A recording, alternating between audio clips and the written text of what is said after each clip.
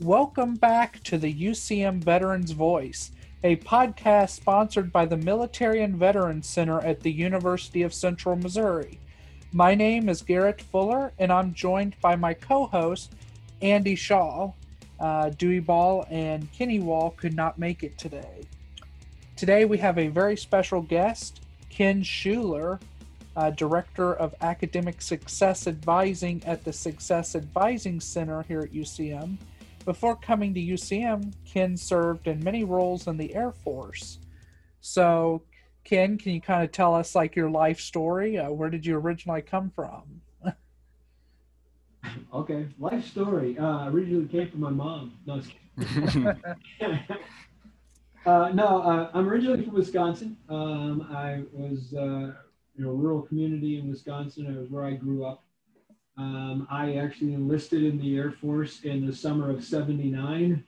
I know that looking at the faces I'm talking to, that was before you were thought of. But I joined the Air Force as a aircraft systems technician. I actually worked mostly hydraulic and pneumatic systems, in-flight refueling systems, accessory systems in the Air Force. It's anything that's attached to an engine except for the engine. So everything, electrics, hydraulics, air conditioning, everything that runs off the engine. And so that's kind of where I started my career, doing aircraft maintenance as a specialist. We were talking just a little bit earlier around the map doing that, but mostly I worked the bigs. So worked KC-135s, which are the air refueling tankers. Worked B-52s, G models, if that makes any sense to any of your listeners.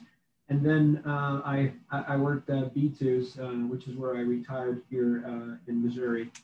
Kind of there's a lot of left and right turns in the middle of all that, but 23 years from start to retirement. Retired twice, actually. Retired in August of '01. 9/11 happened, and then I got called back and did another 3 months before I retired again in January of '02. So that's the 23-year span. So I actually started here in that August of '01.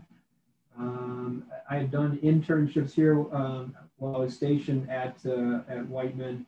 While I was still full-time active duty, I was finishing my grad program and emphasizing in career development. So I was working for the Career Services Office on campus here. That would have been in '99, 2000, before I decided to retire there and come on full-time here in '01. So a little over 20 years here, 23 years with the Air Force. And yep, that means I'm old.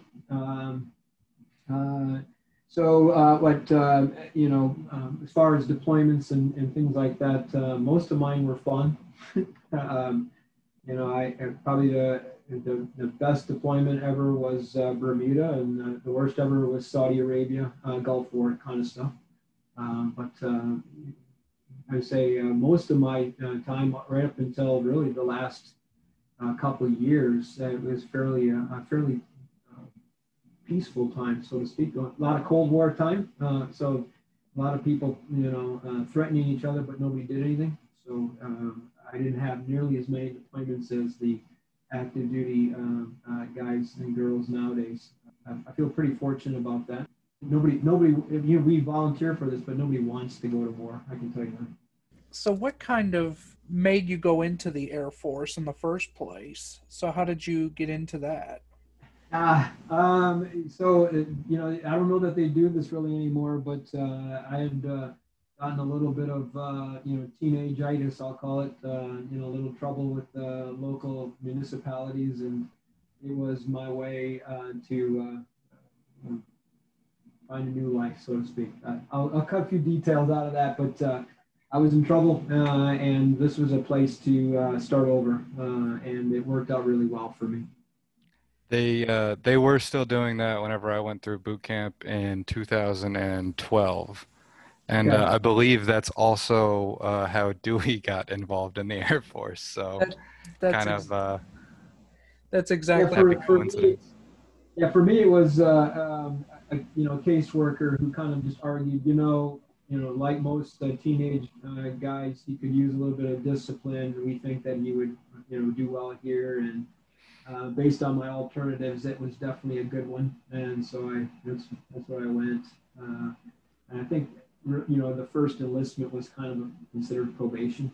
I'm not 100% sure how it all worked out or that it was fine, and went on from there. And certainly it wasn't big enough trouble that stopped me from getting my top secret clearances. let's just say that. I've noticed kind of a theme whenever it comes to the reasons people have enlisted. It's either they've gotten in trouble, which you mentioned, and Dewey, I believe, was also one of those cases, or I've also noticed some people go because they can't go to college or for financial reasons, or they need a job and that it offers good benefits and all of that. So some people go for that. Yeah, so I was going to say is that most 18-year-olds are kind of in the same position, and that is most of their parents don't want them to remain as a bum in their basement. And so most have to then make a choice. What am I doing? And whether that's financial, as you were mentioning, to get into college, or if it's, hey, I'm really not wanting more school or feeling like that's a place I'd be successful. You have two more choices. One is just go get a job, and the other is you can join the military, which in itself is a job, but it's a deeper commitment than that. Yeah, I don't look at it as like we only had certain alternatives or what have you. In fact, what got me into doing what I'm doing now is very much a place where I got in my career. And one of the things that it's a term, that is used more in higher education than the military, but it has a bigger place in the military than it does in higher education. And it's called, it's a Latin term called in locis parentis. And I don't know if you've ever heard that before, but what it really means is that in particular situations where individuals are removed from their normal family support systems, then whoever your boss is during the day becomes your parent that night. And so they're responsible for you 24 hours a day. And so one of the things that happens is if one of your, for lack of better terms, one of your kids gets in trouble, well, you have to go stand in front of the man too, right? And so one of the issues that all along, I mean, you're from an early age you become a mentor. I mean, your first couple of years, and then after that you mentor other people, and that's really the role you have in the military for the rest of the time that you're there. You're always mentoring and leading somebody once you pass the first year or two, and so that became just a regular part of the day. And there was a particular time, so I was on an engineering team. That's how I got here. I was the individual hired by the Air Force special duty to come build the hydraulic repair capability for the B-2 bombers. That's why I'm in Missouri in the first place. But if you know anything about the timeline, we were here building that repair capability before we got airplanes. So I was here, and I got here in May of '92, but we didn't get our airplanes until December of '93. And one of the things that I learned in that it was honestly, it was a management mistake, but I had put together a personnel plan because I had to say what it's going to take to repair this airplane and keep it flying. And I put the plan in and kind of forgot about, and I'm not sure, Andy, if the Marines were quite like this, but it's very much what they call an upper out philosophy. So different than the civilian world, you can't be happy in one job and just stay there. They want you to continually be promoting, and once you get promoted, they're looking at, all right, where are you going next? So it's very accelerated. You're continuously progressing, or it's time to move on, right? And so that's a part of the process as well. And so you're mentoring guys through this entire process. And I put this plan together, and they were like, yeah, you're not going to have airplanes for another year, and we don't want everybody to promote out of the positions. So what I ended up with is a large number of raw recruits right out of technical school, or whatever they, again, different branches have different words for it, but it's job training. So I had a shop with several, almost 100% of them were 18, 19-year-old right out of technical school. And then you take the location and the problems that come with location, and here's what I had. Honestly, I had a bunch of 18 and 19-year-old guys train during the day and then come down to Warrensburg and with their money and create problems with the students that were here, and it was nothing but trouble. So, but I was standing in front of our commander with these young guys, and the third time, the commander was like, the normal riot act, and then he dismissed the young man and told me to stand still, and then he got into my stuff, and it was about my career. And it was, kind of one of those moments where it's, hey, fix this or your career's over. And so there was a walk that I had from his office back to where my workplace of work was, where there was a lot of contemplation. And I decided at that time I was going to sit down with each of these guys. And I didn't have any young ladies at the time, so it was guys. But I was hit one-on-one with them and figure out, all right, I'm going to help them establish some goals, figure out where they're going in life, because I know this isn't their end goal. And then I was going to do everything I could to help them get focused and accomplish that. And it turned out to be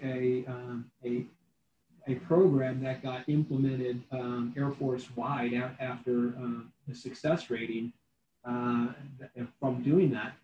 They all were extremely successful. We turned it around, and I found that way more fun and challenging, perhaps, than making airplanes fly. I mean, I can make an airplane fly, and I still, when a B-2 flies over, for me, it's music. But they come with manuals, and I work with the engineering teams that put those tech manuals together. But people don't come with a manual. So if you can figure people out, that's a real accomplishment, and it was just more fun to me. And that's actually when I started college. I mean, I was at that time I was 30 years old. That's when I took my first college class, and so that's because I knew that that's what I wanted to do, but they wouldn't let me do it outside of the Air Force without the proper education. And so I was determined that before I hit retirement, I was going to get that education. And again, it was a different time, so perhaps it might have been easier. I don't want to say that I had an easy road, but I also see what people are going through nowadays. And so I was able to finish 4 different degrees while I was still working full time and with the Air Force, and it's definitely opened the door. So I came in here helping people figure out, as a career counselor, figure out career goals, life goals, and then attach that to what's the right major and help them get their college career started. And so I'm doing what I was doing in the Air Force, other than fixing airplanes. I'm doing the same thing. It's just a different group. And that's really where I'm coming from when I say human development, because I've been doing this now. This is my 20th year at the university. I've been doing this for long enough to go, 18 and 19-year-olds at the core, they're the same people, just trying to find out who they are and what their role in life is, and what's their purpose, what's the why that gets them out of the bed in the morning, and how do we help them accomplish that? So it's not a whole lot different than the days back when I was in the hangar at T9 at Whiteman and helping young airmen figure that out. Now it's just young college students. So it's transitioned. I do almost the exact same thing on a daily basis now than I did then, except I don't wear a uniform. I came up with like 6 questions while you were telling your story, and you answered like every single one of them almost as soon as I thought of it. One question you haven't answered that I thought of. So you said you get a lot of 18-year-old, 19-year-old kids fresh out of high school. Do you follow the same process with with non-traditional student? Is it the same steps or? No, you know what? It's the same philosophy, but it's never the same steps. So there's no cookie cutter to life, right? But the process is this. I've got to get to know every individual in my office as an individual, not as okay, you are an 18-year-old, blah, blah, blah, or you're a 25-year-old, blah, blah, blah. No, it's, who's Andy? Who's Garrett? All right. So if you're sitting in my office, I want to know your story and develop a relationship with you. Because success, I mean, it's in the title of what we do, right? And even though I was a little bit off earlier, Garrett, I'm the director of student success. But anyway, so when we look at what is student success, I can give you a lot of different numerical measurements for this. Like retention and graduation on time and all those kinds of things. That's what I have to report to the institution. But that means jack to you. I mean, you guys got to know this, right? When you sit in my office, success is not Ken's definition. I get to know Andy, or I get to know Garrett, or whoever's sitting in my office, what's ultimately their definition for success. If they don't even have one yet, that's where we start. We have to figure out what is their why and why would they want to, get up in the morning. And then if they're here in college, what's the role college has to play in that, right? It's not just about gaining credentials that do nothing, right? It's about what is college going to do? What doors is that going to open up that leads you to your defined success? So it's never my definition. It's always got to be the person sitting in my office. What is their definition?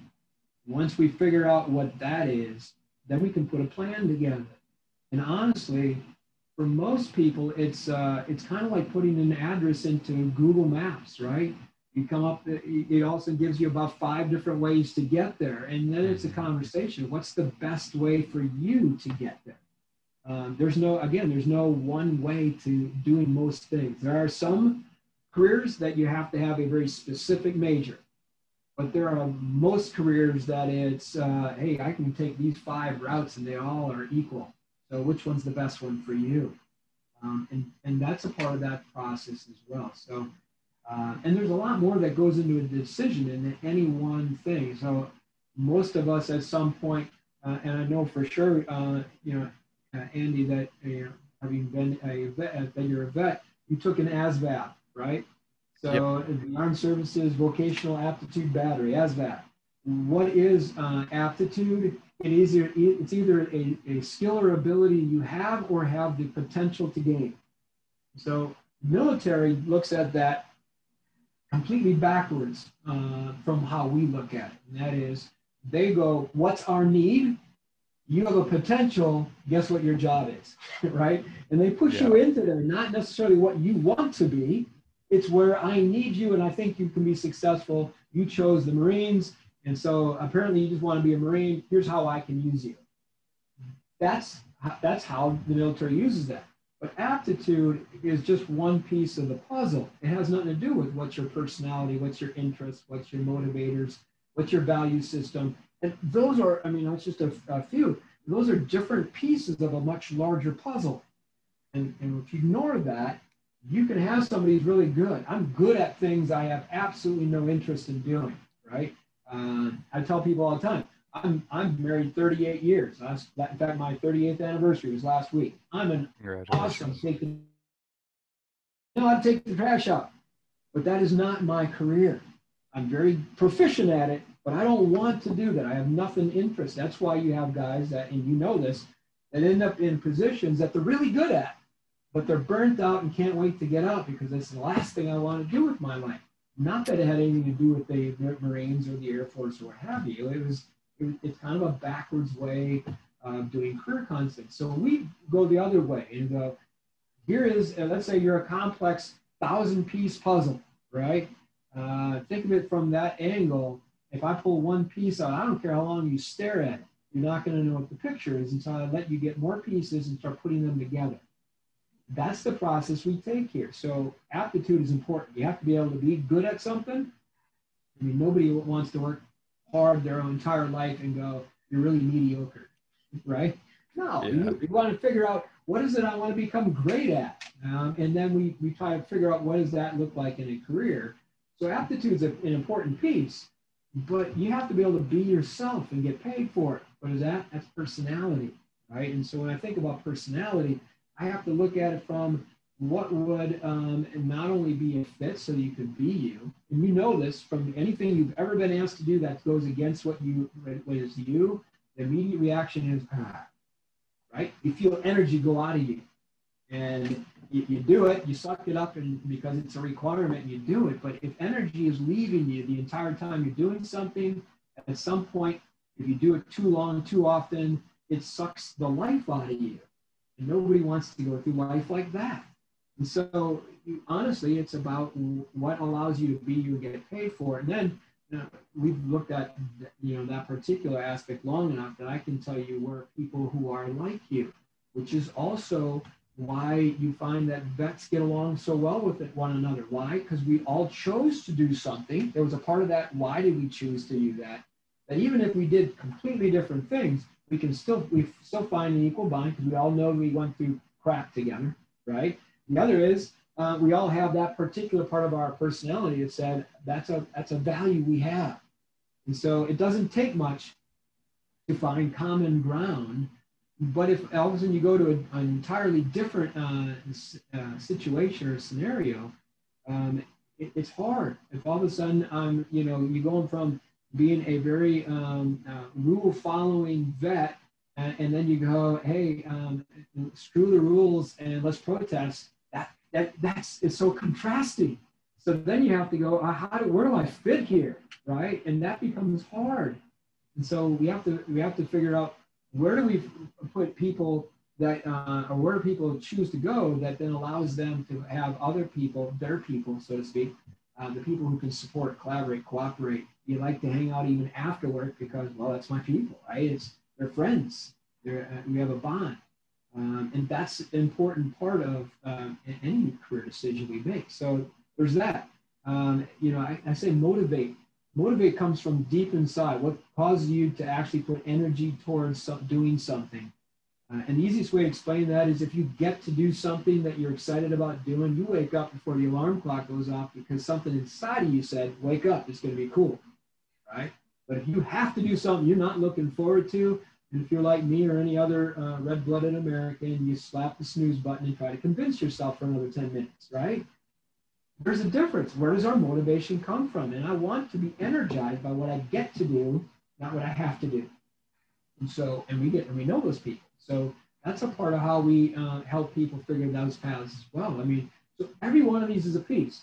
And so, like I said earlier, with one piece, I can't tell. But if I put enough pieces to a puzzle together, I've always been able to tell before I get to the last piece. And so all I have to do is just keep working one piece at a time, go, how does that fit into the puzzle? We laugh about the stuff that's hysterical because there's always hysterical things on those assessments that we take because they don't fit you. They're only looking at one slice and it doesn't take you into consideration, right? I mean, I can tell you that my interest assessments suggest perhaps I should be a funeral home director. Well, no.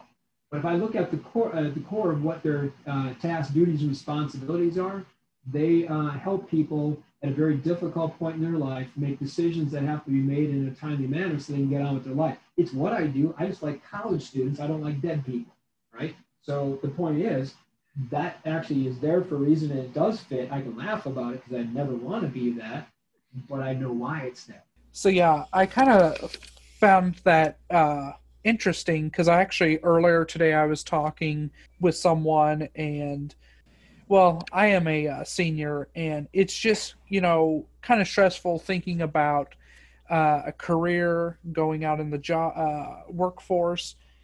And I think, it really hit home what you said and talked about like you have to find what motivates you. You can be good at something, but if it doesn't motivate you, you're just going to get burned out. And I feel like a lot of people get stuck into a job that kind of a dead end job where they don't get much out of it and they kind of get burned out after a while. So I feel like people really do need to, some people could really benefit from that one-on-one time, with someone over at the Success Advising Center, kind of in your position, where they kind of give you, they kind of figure out what motivates you and what you'd be good at long term, and not only like good at in terms of aptitude, but what would actually motivate them, what's like the perfect job for them. Because I don't think everybody thinks about that. They think of just a paycheck, just going to work every day, but you have to find something that truly, uh, to borrow a popular saying, uh, the job that you enjoy isn't a job. Finding one of those jobs that it doesn't feel like a job, it's more like a hobby, but you get paid for it. Right. And I think it really helps that you seem very passionate about this stuff when you talk about it, and the fact that you found out what you wanted to do, um, not even it wasn't exactly an MOS or Yeah. a job in the military. It's just kind of something you fell into. You're like, this is what I want to do. I'm passionate about it. You're good at it. You've been doing it for 20 years now, correct? Right. So, I just think that really kind of helps drive home the point that there is a job out there for everyone. It just might take you a while to find it. Sorry about that.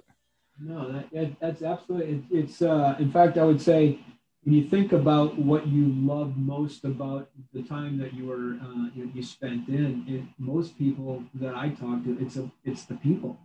It wasn't what I either had to do or got to do. It was you start reminiscing about the people. I'm still connected with guys that I serve with to this day, and it's not because of anything else except for that we were there for each other, and in many cases your family. So again, not to throw any more technical terms like that, but it's we really are. You're a family, and I in fact I've told a story. I had a guy that this is just a funny side story. It has nothing to do with anything probably, but I had a guy that got married really young, and his new wife wanted to have a birthday party like she had never had as a child growing up. So she wanted to have a Chuck E. Cheese party. So we were like, okay, guys, we're going to Chuck E. Cheese, right?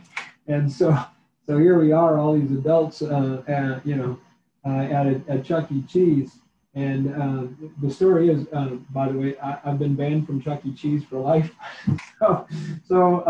Because they were sitting around acting like adults in Chuck E. Cheese, and I was like, "Hey, we're family, and if she wants to have this full experience." So I ran across Chuck E. Cheese and I jumped in the vat of balls. It didn't work out well for a toddler, so I was escorted to the door. But the bottom line is, we were that kind of family. It was always like that. That hey, this is if you want to do this thing as a family, we're doing this as a family. And to me, that wasn't a huge ask. I probably gave them more than they bargained for. But the bottom line was that's the kind of stuff you would do because their family's not here physically. You become that, and that's a huge bond. So that's the kind of stuff. But honestly, it's not a whole lot different than the approach that I take with every student I get to work with, and I truly say it that way.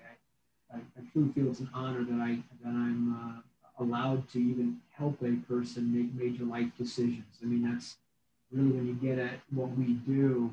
The decisions that are made for many people, it's a major turning point in their life, and I don't take that lightly. Did that really happen at Chuck E. Cheese, or? It did. It did. Yeah. Now, now you said you were from here, Andy, right? Are you from here, Garrett? I'm from Boonville, so this Okay. area. So I'm not 100% sure if it's still valid. So it was the Chuck E. Cheese. If you've been here long enough, it was when it was right off of Nolan Road in Independence, and that was the one I was banned from. But they moved to 39th Street in Independence over by the mall several years back, and so My grandkids, I have 4 grandkids, by the way. My grandkids, I have had a party there once, and I'm like, well, I'm about to find out if they have my picture on the wall in the back of the room. And they didn't escort me out, so while I was told I was banned for life, I don't know that it's still actually in effect. Now you got in. You're not banned, right? Yeah. Something like that. Yeah. True story though. I 23 years in the military. Believe me, I got stories. If you want stories, but I didn't think that was what this is all about. COVID-19 has been a trying issue for students everywhere, including here at UCM. Mhm. As we mentioned in a previous episode, COVID-19 has forced some classes to go partially or completely online this semester. So, what advice do you have for students who may be struggling with that transition? It's a lesson in flexibility. So there's whether you're a student or you're somebody else who works in anything really that you're affected some way. I mean, I don't know. I don't know. There's probably no jobs out there that are not affected at all. So it gives training to what the real world could be. In the next year or two at least, right? Moving out. So. I had this conversation with a student that was student teaching right now and talking about the challenges of that. And I said, well, your timing is actually pretty good. And they were like, how's it good? And I'm like, well, think about if you'd have graduated last semester and this was your first semester teaching, which they say is one of the hardest, the first year of teaching is the hardest. You could have been the one responsible for having to figure out how to do all of this. You're actually getting to the luxury of learning from somebody else who had figured this out. So as much of a challenge it is for you to learn it, think about the people who are having to actually be successful in my livelihood depends on this, right? I'm not saying one's easier than the other because it's stressful. I probably, if you want to know the biggest impact, I think I see mental health has definitely surfaced. I was actually going to ask, like, what was the biggest thing that students have been like challenged with since this whole virtual campus has kind of developed? I think that's a great question. I think it goes a couple different ways. That early on, one of the biggest things that our success coaches, and I don't know if you know about our kind of our structure. So we have advisors, that's the professional staff, and then our success coaches. We have every advisor has a, for lack of success coach is a peer educator that works in tandem with that advisor. So there's a peer-to-peer approach, and 90% of what they were dealing with early on was helping people figure out how to do time management. Now, that's not unusual because 18-year-olds struggle with time management anyhow. But in this particular case, every professor, as you guys know, every professor had their unique way of being flexible and making this happen. And so every student was at the mercy of trying to figure out how do I coordinate all these 6 different, very unique, flexible structures and put a planner together. So I know they spend a large amount of time helping people take a deep breath. Let's pull out all your syllabi and what they're telling you, and let's put a plan together so that you don't feel so overwhelmed by, oh my gosh, I'm not even sure what I'm supposed to do today, right? So there was that. But I also think a whole nother issue that is becoming more and more of an issue is the isolation. For as much as college students complain about it, having roommates and suite mates, and that also, and again, very similar to the military, if you have to do something tough together, that makes you more bonded. So when obviously you take, if you call this, typical college life tough, I have to now be a roommate, and I've never had one my entire life, and I have to figure out who's between 4 people who's responsible for this bathroom, and right now they're put in individual rooms, and they're encouraged to isolate, right? And then there's we try to get people involved, engaged on campus, because the more you make this place yours, the more it's yours. And it really it belongs to students, not anybody else, right? But if you're not engaged and becoming involved and taking ownership, then you feel like I'm living in a place that I don't belong. I'm not meeting anybody new. And all of a sudden, what you would take as our prison system would say, hey, if I really want to discipline a prisoner, let's put them in solitary confinement. And all of a sudden, now we're asking people, hey, just put yourself in solitary confinement, and thumbs up, right? It's not working out well. So I do know that there are students that are struggling with, the mental health that goes with. I don't have any friends here. I don't feel involved. I don't feel engaged. That's tough. And as the semester wears on, and really honestly, you probably can relate, because I think it's been the same, and I have the same feeling. But like a semester, it's a cycle, right? First couple weeks, you're energized, you're excited, you're gung ho, you're all over it, and then there's this really long period, right, where it's like from the middle of September to the middle of November, like 2 solid months, and it's just like dragging on and on and on. Will this ever end? And then all of a sudden, it's done, right? And then you're like, what happened? And then you figure it out, and a month later, you do it all over again. And so right now we're halfway through this long lull of it's dragging on. And I don't have my people to support and collaborate and commiserate with, because we're isolated. So we're not doing as many of those engaging activities. So I think the mental health of being isolated is rearing its head. I probably, my staff has walked more people to the counseling center this month than they ever have in any one given month, because they're at their limit, right? I mean, and so that's a real thing. And I think on top of all of that, I mean, the isolation and all of that, I think there's also the worry about COVID itself. I mean, because there's a lot of people.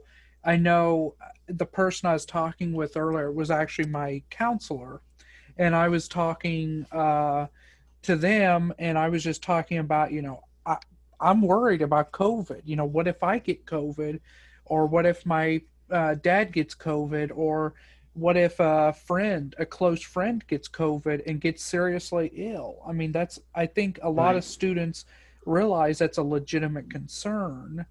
And there's also the concern of, well, what if I get it and not even know I have it and then spread it? Or there's just so many things, and COVID-19 is so unpredictable, and there's a lot that we don't know about it. It's, as my counselor said earlier today, it's the unknown, that can really throw a lot of people off and can really cause a lot of anxiety, and I know a lot of people whose anxiety has been really a lot worse this semester because of that.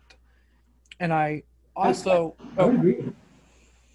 I was just going to say I would agree with that, but I would also probably expand what you just said, that every individual, no different than what we were talking about earlier, every individual is in a different place, and so respecting that individual and their feelings is so important, right? I mean, we may not have the same feelings about that issue, or quite honestly, any issue we want to talk about.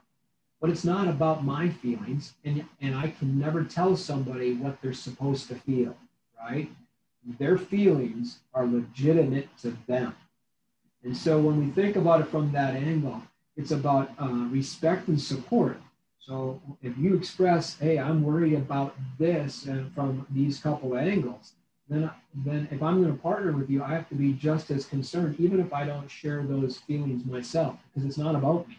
It's about you, and you have to be successful, right? So how do I support that and get you through that? And even in just the microcosm of my center, we have, between the full-time staff and the student staff, we have about 60 people that work in. So it follows a population norm. I have people on one end of my staff who think this entire thing's a joke. I have other people on this end that are this close to meltdown because it's very real. And then most people are somewhere in between, and nobody's wrong, right? I mean, at some point you just have to go from their perspective. This is how they see it, and so what you're saying, Garrett, is absolutely true, and it is a very much a large issue that we cannot put our hands around. And some of what we know is truth, and some of what we know is urban legend. Media definitely has its way of putting that into us, right? So we start believing, and then we have those confirmation biases, right? So if you think something and then you see it, that automatically is true, right? And because it already confirmed what I was feeling, and your feelings are like any feelings, it's reality to the perceiver, right? So it is real. And then I hear this, whether it's a fact checked or not, if it supports my narrative, then it supports my narrative, and we grab onto that stuff. Whether it's for or against, it doesn't even matter. That's how all human beings kind of work. And right now we're being barraged by all the amount of media attention because it's a pandemic. I mean, it's global, it's huge, and so there's more than enough from every possible angle. So no matter who you are, you're going to have some concern. For me, as much as that I respect that, I and maybe this comes from having been deployed into a war zone and come out the other end. There are things that are absolutely scary, and there are things I have control over, and there's things I don't have control over. And I'm going to choose to worry about the things I have control over, because when I don't have control over something, living in fear is the worst way to live. And so for me, I kind of make a resolution. If I have no control over, I'm not going to spend a large amount of time worrying about it, because worrying never fixed anything. All I can do is do my best to protect myself, protect my the students, staff that I interact with, and so I'm sitting here in 2 feet away from my computer, so I'm not wearing a mask. But I don't have a problem putting my mask on and doing whatever I can to, even if it is only a percentage that I might make it a little bit safer than making it safer, making other people more comfortable. I'm going to do everything possible, right?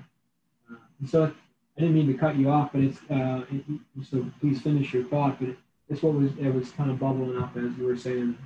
Yeah, I think that's great advice. And in fact, my counselor kind of mentioned basically the same thing.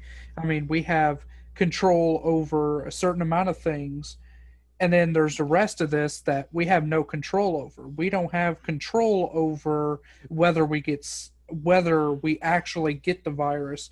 We don't have control over whether a friend gets it, and we don't have control over how bad it gets. What we do have control over is whether we wear a mask, whether we socially distance, whether we take those precautions like washing our hands and sanitizing. So I mean, we should take all the precautions we can, but we shouldn't constantly worry about the things we have no control over, because as you mentioned, it can do a lot more harm than good to worry about those things that we can't control. And I think that's just But and I think your thoughts. and I think that's just a good life lesson in general. That doesn't just apply to COVID, but just everything. That's correct. What I was going to say is that is very much, if you are familiar with Daniel Goleman's research on emotional intelligence, that is the essence of emotional intelligence, is that we are emotional as beings, but I have to be intelligent about what I can and cannot control, because getting emotional about something that I can't control only takes away from my effectiveness and my quality of life. Definitely. So another thing that you brought up that I wanted to kind of discuss that I have on my list here is So you was kind of talking about what some people call the honeymoon period, where we come back from summer vacation and everybody's excited to be back on campus. We're seeing our friends again. Classes are starting. Everybody's having a good time, and then about the middle of September, late September, sometimes things just go way downhill. And then, as you mentioned, there's this long stretch of boringness until middle of November, and then it's tests, prepping for final exams and projects. So, and you can also see the light at the end of the tunnel, at the end of November. So, one of the questions I had was like, how do you see, what are some ways students can kind of stay motivated through that long stretch of boring hell, if you want to call it? Well, it's a grind, right? But my advice would always be to figure out how to invest yourself in it, because education is never anything more than what you put into it, right? In fact, if I look at Einstein, he's the one who said the only real educator is experience. What a institution like this tries to do is put you into situations that then you are experiencing things in a classroom, so that you can then take it someplace else in the world, right? So what you're experiencing is not any different than the larger picture when you leave out of here, right? So here's the perhaps sad news, I'm not sure, is that everything in life up till you finish college is very segmented. All right, think about this, and that you're born, and then you have a few years at home, then you have a few years in grade school, then you have a few years in middle school, and you have a few years in high school, and you have a few years in college, or a few years in the military, right? Everything's segmented. And what you also said is, I know where the light at the end of the tunnel is. But guess what? When you leave college, think of it in terms of a college semester. If you quit your job every 16 weeks because this is boring, you're not going anywhere. So, right? So you have to start thinking about longer term, because you know how long the semester is after you graduate college? 45 years, by the way, because professional life is about 45 years long average after college. I'm 22 when I as a traditional student would graduate, and I'm about 67 when I retire. There it is, 45 years. And so when you think of that, that semester is the one you really have to decide. So instead of thinking about, hey, this 2-month period is really a grind, think about, where can I invest in myself so that the 45-year period isn't a grind? And that's really what it's about, is it's figuring out all of who you are and putting yourself in the best possible position to get that career going that is going to leave you energized, feeling like it's a hobby, and all the other things you mentioned. Because otherwise, 45 years, and I mentioned earlier about draining some energy. Now do something for 45 years, and 8 to 10 hours a day, 5 days a week for 40. There's no life left in you. And so you've got to find. So that's what I would tell somebody is, hey, look, stand on your head for these 2 months, because you want to get what it is that you want out of this. It's not about papers on a wall, right? It's about, what are those pieces of paper doing for you, all right? And that's the misnomer of college is, hey, I want to get a diploma. What's the diploma doing for you? I tell people it's like buying a vehicle, right? When you think about this, everybody buys a vehicle kind of the same way, at least here in Midwestern America, right? We start with, I know what I can afford, and I know it looks cool. But here's how we buy a vehicle. It's got to take me from point A to point B. So if I'm a traditional student, point A would be in high school, point B is a cool career. If I'm non-traditional, it could be, I got out of the military, I'm using my benefits, I want a cool career, right? That vehicle's got to take you from point A to point B. I have to be able to afford it. And everything after that is, how cool do I feel driving this thing, what came with it, right? And that's how this college thing works, right? So you're now on the highway, right? We have 2 months before the exciting part happens.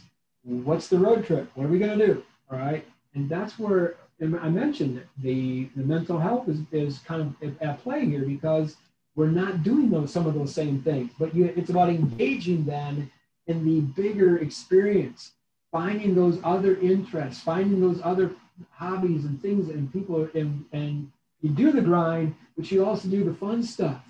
Because if you're not having fun in college, you're doing it wrong. Right? I'm here to tell you, I've lived a lot of different eras of the life now, right? So let me just say, college should be fun. If you're not having fun, yeah, is it going to stress you out? You should, right? Anything that stretches your brain and makes you grow is not going to be comfortable. But you should also be having a lot of fun. And it's the same thing I used to tell my guys that work for me in the Air Force. Hey, we're going to do some crap, but we're going to have fun together. So I always have the work hard, play hard mentality. It's the same, right? There you are. So it's the same thing in college, right? Work hard, play hard, all right? And don't forget that, because that's what gives us a balance in life, right? We're not made to just work, and we're not made to just play. We're made to be productive and have a purpose, right? Richard Leiter, one of my, I call him, well, actually some of my staff calls him my man crush, but he wrote the book called The Power of Purpose. And one of the things he says is the two most important days in a person's life is this: the day they were born and the day they figured out why they were born. All right. And so when you think about, you're born, that part's done already. But when you figure out why am I on planet Earth, and now I know where I fit in this grand cog, and we all have a different position here, no two people exactly alike. When you figure out what that is, nothing drives you harder, right? When you get on a project that you absolutely love, it's nothing to stay up all night working on it. So think about the end goal, not the step in the middle of the goal. I know it's a really long answer, but instead of focusing on where I'm in the grind now, figure out how do I create the balance? How do I take what I'm doing now that sets me up for that future, so that I don't have to worry about it, 10 years from now. And you go back to the analogy of buying the vehicle. Anybody who drops out in the middle, it's this: I chose the vehicle, I negotiated the price, it was everything I could afford, it was going to take me from point A to point B. And then when they're just about ready to hand me the keys, I go, no, you keep the vehicle, I was just hoping for payments. That's how ridiculous dropping out is. You decide on a vehicle, you've committed to this, you've got to have the vehicle. All right, so do not quit. That's my pep talk in the middle of the semester. You just don't want to do that to your future self.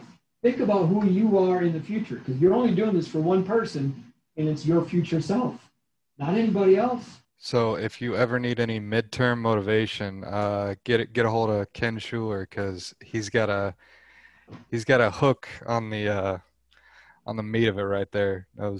I'm excited to go do homework now. Awesome. What Garrett said was right. It's the grind, like you said, and you see the light, but sometimes you got to take that step back and do exactly what you said. Look at why you're doing it, and it might not be the funnest, but if you get through this, you get to the fun stuff. So And if it's not hard in between, think about this, go back to your Marine days. If it's not hard in between, there's nothing to brag about at the end. Exactly. Yeah.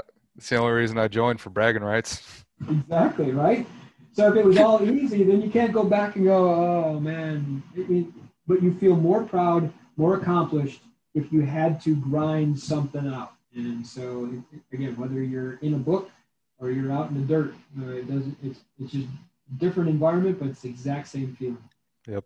I actually talked to my counselor about this as well, and basically he said the same thing: is you have to remember, why are you doing this? Like, I mean, you're getting your degree, and sometimes it can be challenging, but when you get out in the workforce, if you enjoy what you do, I mean, because let's be honest, I don't know about you, Andy, but some of the things that can be stressful about college is just the textbook work and all of that. And you have to remember, in a job, there's going to be good days and there's going to be bad days, but it's a lot more. And I've heard this from several people who I've worked with who have graduated and went on to start a career. It's a lot more fun out there once you find out what you want to do and find that job that's right for you. So, I mean, for some people, it's just remembering, that you're here to get to that point. And I think that's kind of what Ken was touching on. Yeah, enjoy the journey too, right? Everybody wants to get to the end, but you know what's at the end? It's death. So, so enjoy, and right, and that's not different for any of us. When that comes, we don't have the ability to determine. So enjoy today, look forward to tomorrow, but don't wish it all away. Yeah. There'll be a time that you go, man, I wish I were back there for. You don't want to be stuck in that. I mean, nostalgia. Actually, the word nostalgia was first coined. It's a neuroses. It's actually, you talk about going to see your counselor. People were considered neurotic or because they had a feeling of being stuck in the past. Now we consider it that's a good feeling. I think I reminisce, right? But actually, it's if you look at the word nostalgia and look up the history of the word, it's actually a psychological neuroses.